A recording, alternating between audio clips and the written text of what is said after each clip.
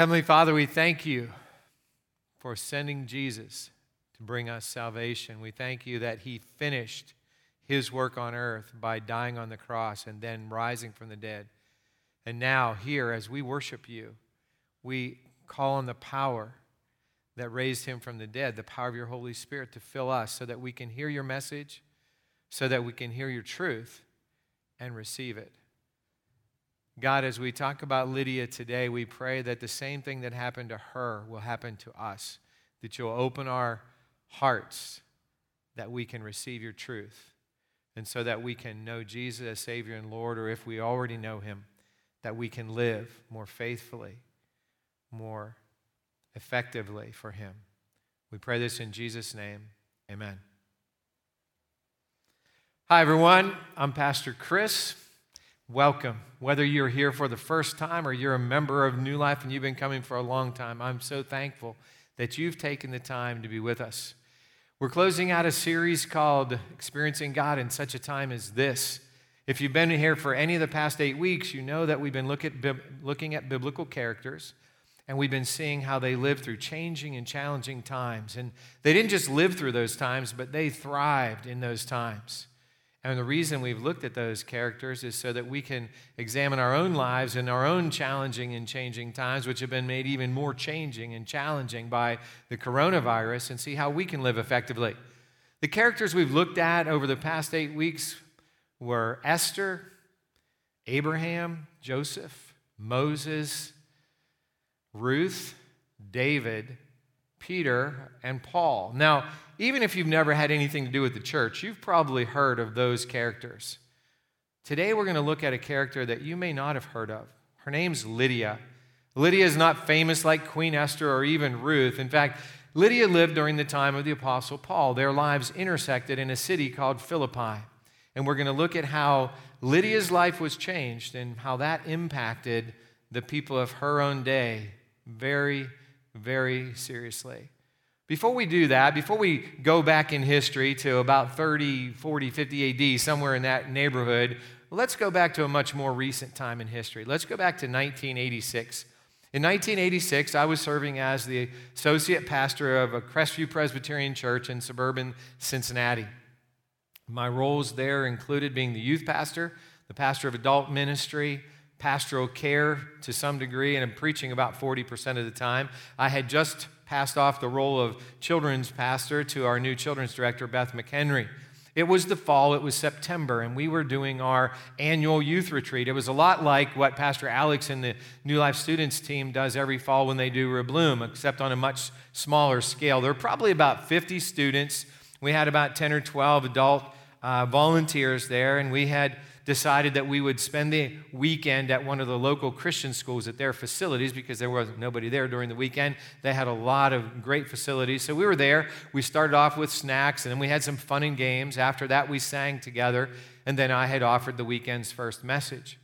As I finished the message, Beth came up to me a little frantic, and she said, "Hey, Steve's missing."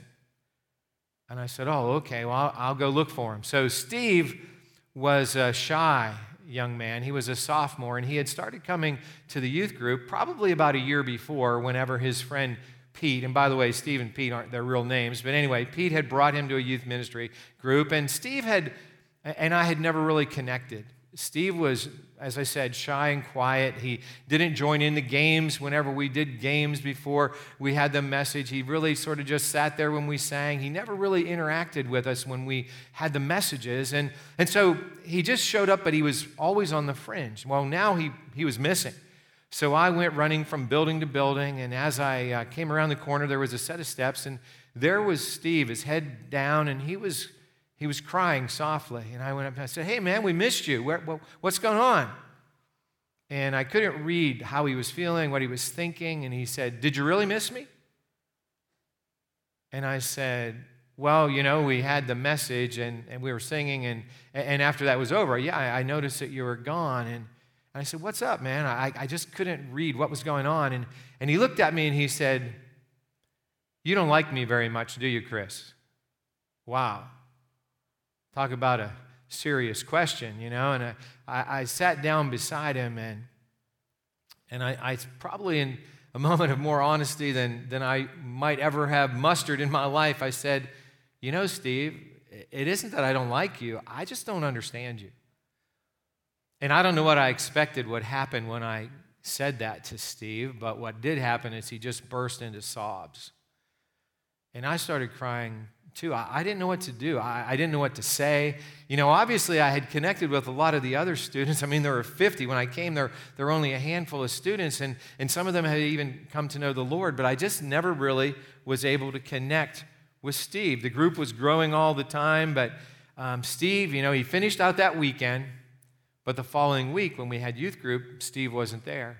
But his friend Pete said to me, you know what? I took Steve to the Nazarene Church's youth group. Pete used to go to both our youth group and the Nazarene youth group. He liked the Nazarene one because he said it was a little more reserved, a little more serious than ours was.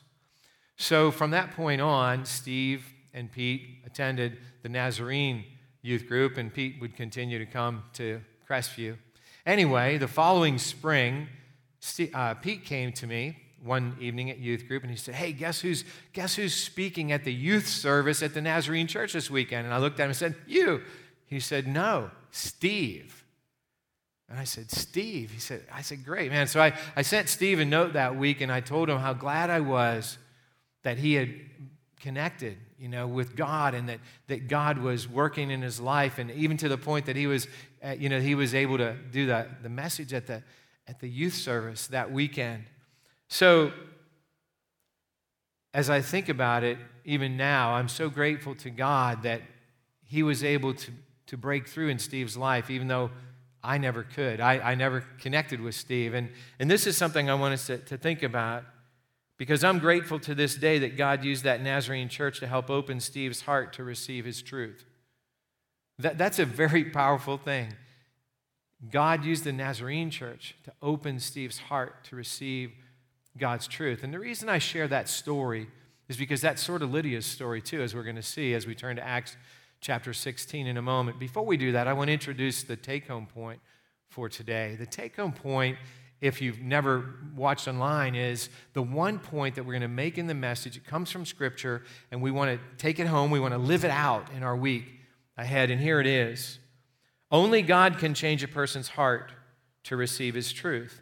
Only God can change a person's heart to receive his truth. So if you have a relationship with God and Jesus Christ already, then when you open up the Bible and you read it, you probably understand it.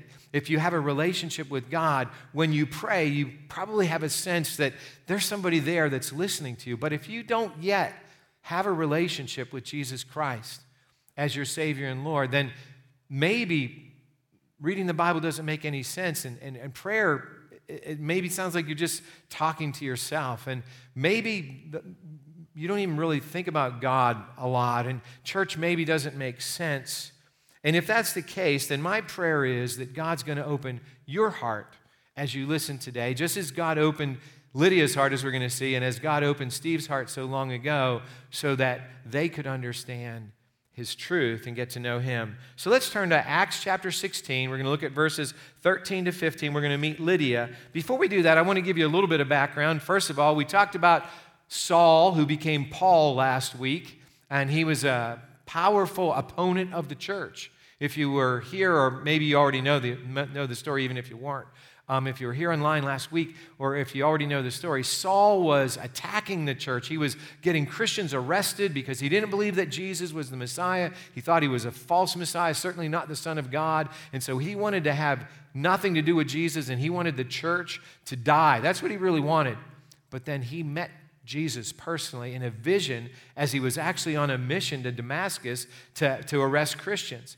And in that meeting, he realized that Jesus is the Messiah, the anointed one of God, that he is the Son of God. And Saul trusted Jesus as his Savior and Lord, and it changed him from the inside out. In fact, Jesus would say, in that moment, Saul was born again. And in his life, as it was changed, he started becoming a preacher, an effective witness for Jesus Christ, not only to Jews, but also to Gentiles. And you know, when Saul changed, he also changed his own name to Paul. Now, wait a minute.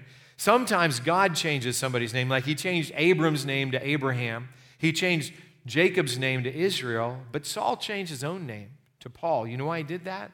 Because God sent him to be the witness or the messenger, the apostle to the Gentiles. And Gentiles simply means non-Jew. Saul is a very Jewish name. If Saul walked into any city in the Middle East back in those days, and most of the cities, were Roman outposts at this point, and so there was a Roman culture, Greek background. If he walked in and said, "Hey, I'm Saul," they would say, "Oh, there's a Jew." So he changed his name to Paul so that he could have more effect when he was witnessing to Gentiles. You see, he didn't want his ethnic background to be a stumbling block. He wanted to do whatever he could do so that people who didn't know Jesus could come to know Jesus. He traveled with groups of men and women who were there to help him in this effort, and sometimes he met groups of men and women who already knew Jesus, who helped his ministry to be more effective. So in Acts 13, a few chapters before we get to the account of Lydia, Saul, who is still being called Saul in chapter 13, but you'll see in chapter 16 he's called Paul, he and Barnabas were gathered together for prayer service. And this is what happened.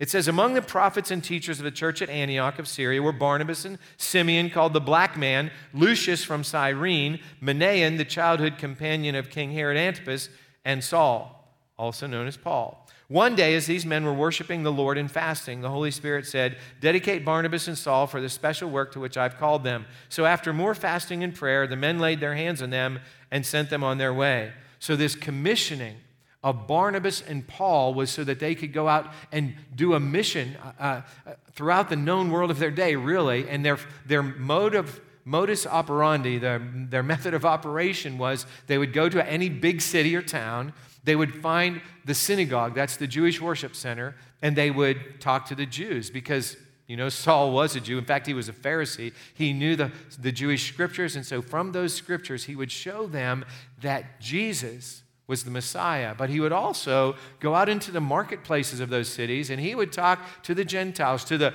idol-worshiping pagan Gentiles, and he would tell them about Jesus. And everywhere he went, some of those people responded to the message, and they became followers of Jesus.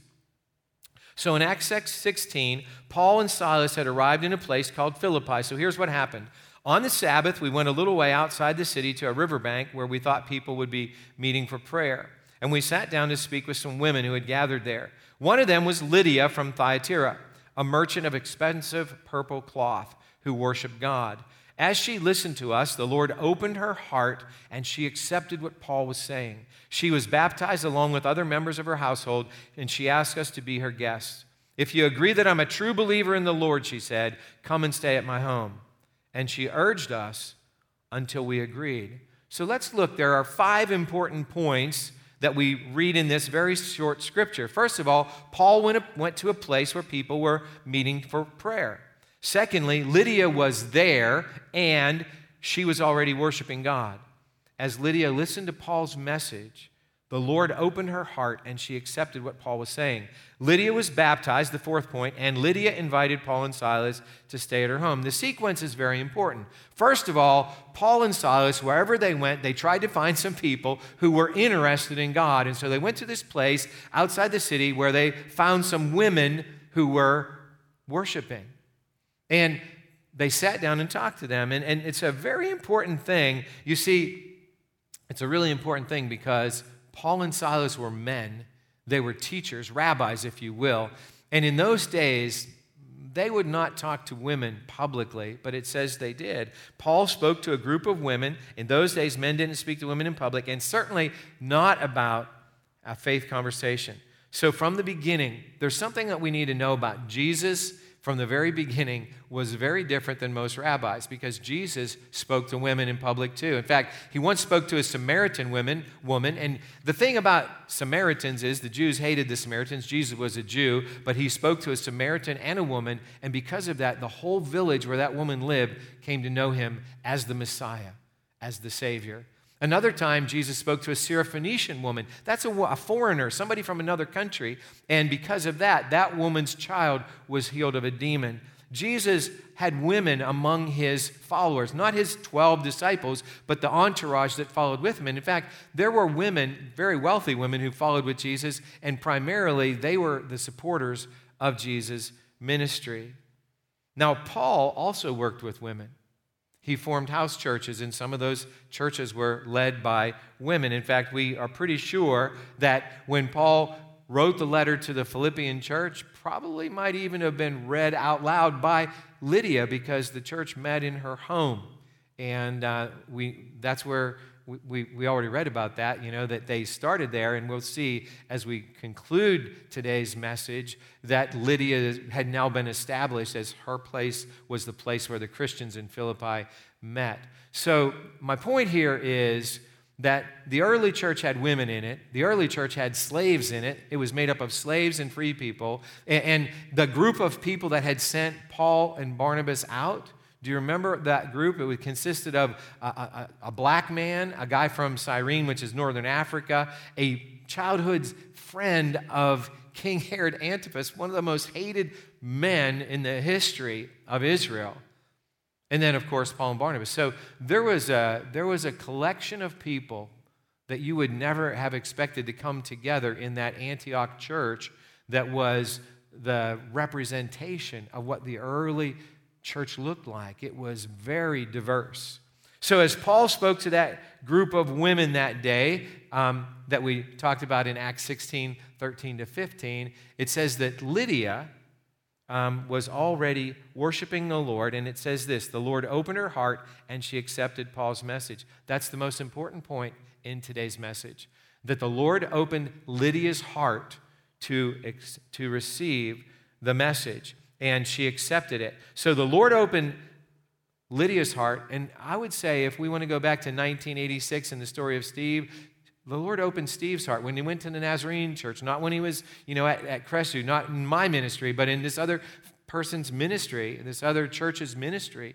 The Lord opened Steve's heart, and he accepted the message. And here's the thing: it is always the Lord who opens our hearts, but then we must accept the message. I want you to look at that again. It is always the Lord who opens our hearts, your heart, my heart, but then we still have the responsibility to accept the message. Some of us can remember the exact moment the Lord opened our heart and we accepted the message. For me, that day is June 13th, 1969. It was the last day of Vacation Bible School at Gypsy Christian Church, and when they offered the invitation for people to come forward, God opened my heart to receive that message of salvation. I went forward and trusted Him as Savior and Lord. Now, you might remember that moment in your life, or maybe you don't. But until the Lord opens our hearts, we will not accept Jesus' message. But once the Lord does open our hearts, we must still accept Jesus' message. I just want to underline that. It's so important. The Lord will open our hearts at a point. And when He does, then it's on us to accept the message, to receive Jesus as Savior and Lord, whatever it is that the message might be. Timothy Keller is a pretty famous pastor here in America. He wrote a book on preaching called Preaching. And in that book, he wrote these words. He said, "The difference between a good sermon and a great sermon is whether God opens the people's hearts to receive it." That's why one of you can hear a message and you can say, "Wow, that message was so powerful. It just changed my life." And the same message, somebody else would say, "I don't understand what that message was about. I just didn't get it." Same message. But the difference was, did the Lord open your heart? And the reality is, as Lydia listened to the Apostle Paul teach that day, talk that day, pray that day, we don't know what part of the message it was, but the Lord opened her heart and she accepted the message and her life was changed. And that can happen every single message we ever hear from God. Sometimes it's that first time where the Lord opens our hearts so that we can trust Him as Savior and Lord. Or maybe He opens our hearts so that we'll forgive somebody or ask somebody for forgiveness. Or maybe it's so that we'll have a desire to read His Word, or maybe to stop gossiping. It could be anything. But then once that happens, once the Lord opens our heart, then we must accept the message. And accept doesn't just mean that I say, yeah, that's it. Like, I agree with what the pastor's saying today. I agree with the preacher's message. That's not what that means. Accept means we act on it. And how do I know that? Because I know what Lydia did that day. What did she do? She was baptized and she invited Paul and Silas to stay in her home. 2 specific actions: baptism, and she said, "Come and stay with me." So first of all, baptism is the first step of obedience that we take after Jesus Christ becomes Savior and Lord in our life. In fact, the Apostle Paul wrote a lot about baptism. In the letter to the Romans, he connected baptism and sin. This is what he said. Well, then, should we keep on sinning so that God can show us more and more of his wonderful grace? Of course not. Since we have died to sin, how can we continue to live in it? Or have you forgotten that when we were joined with Christ Jesus in baptism, we joined him in his death?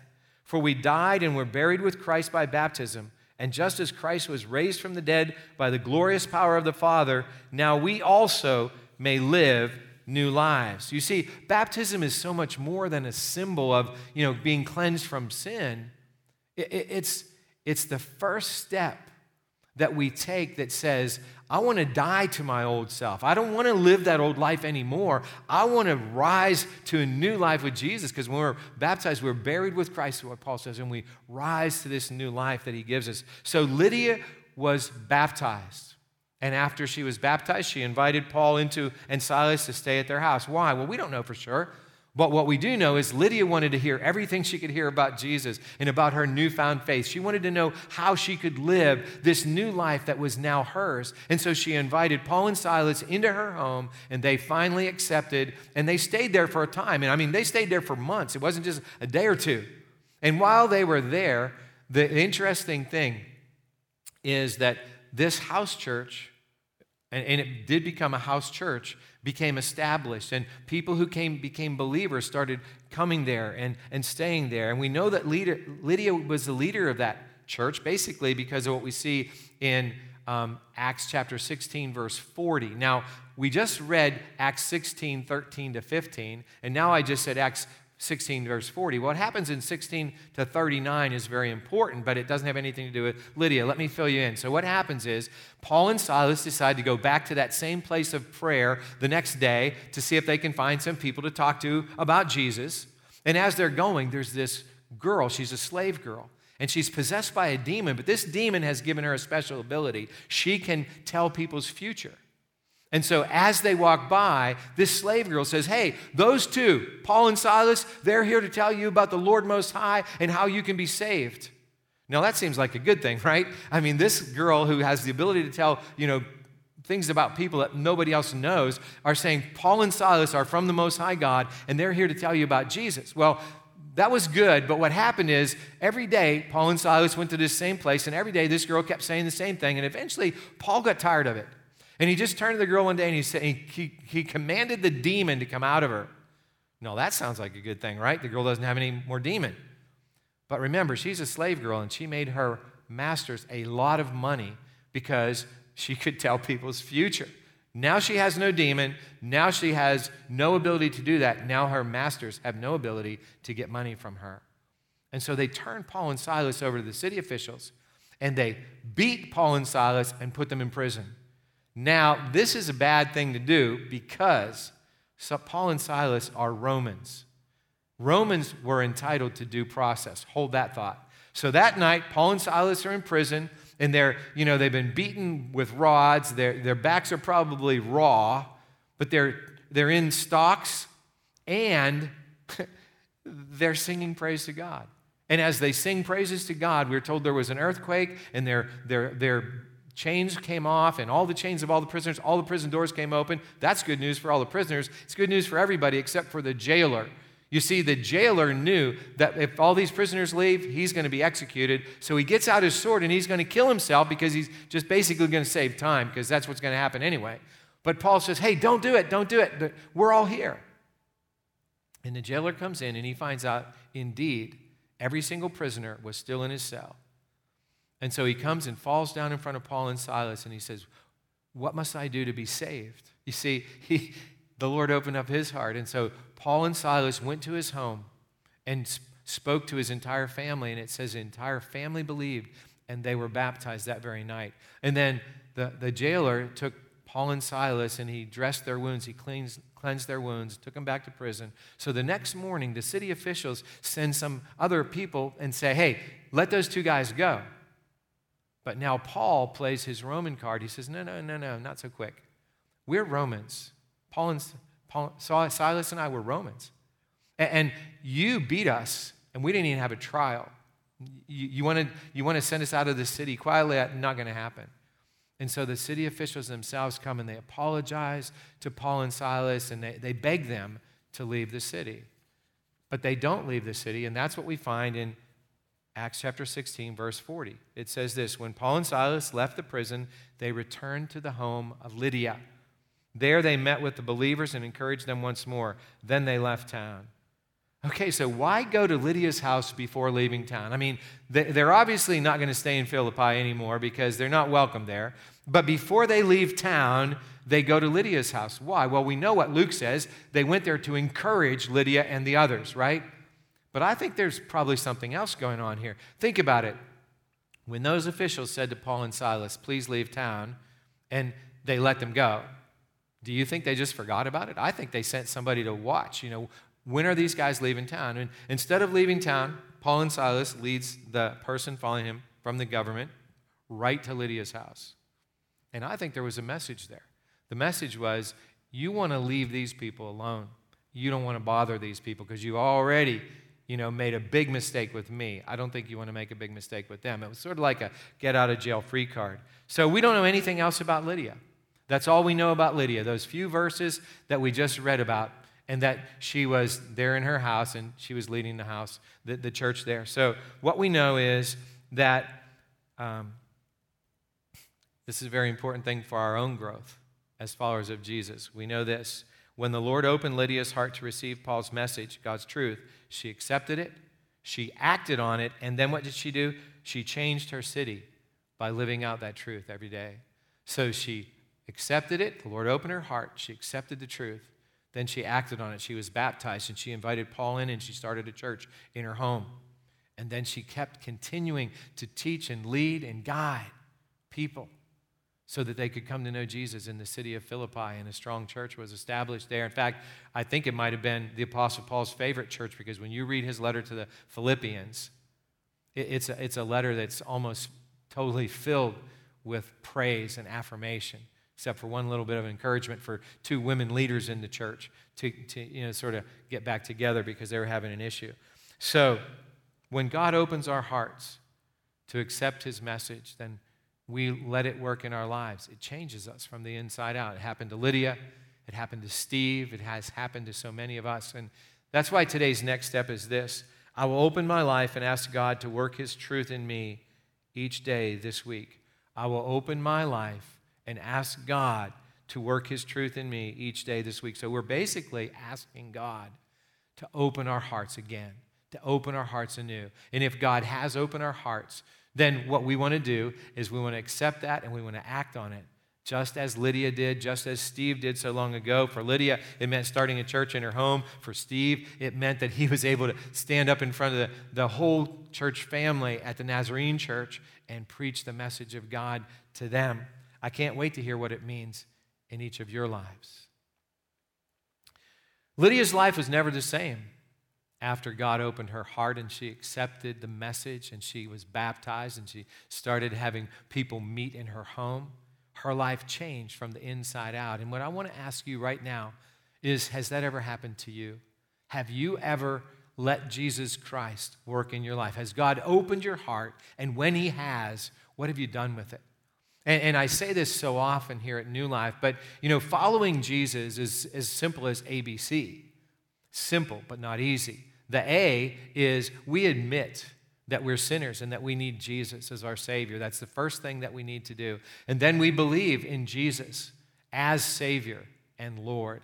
And believe in means trust. It doesn't just mean believe about. It's like I said before, whenever Lydia accepted Jesus' message, it didn't mean that she just acknowledged it was true, but she acted on it. And believing in Jesus isn't just accepting that Jesus is Savior and Lord, but it means acting on it. And then finally, C is confess. I confess my sin and confess Jesus as Lord and Savior of my life. Right now, we're going to sing together. We're going to listen as the worship team leads us in song. And after that, and actually during that, I'm going to encourage you to let God open up your heart if he never has before, so that you can receive this truth that I just shared with you. And we're going to talk a little bit more about it after the song.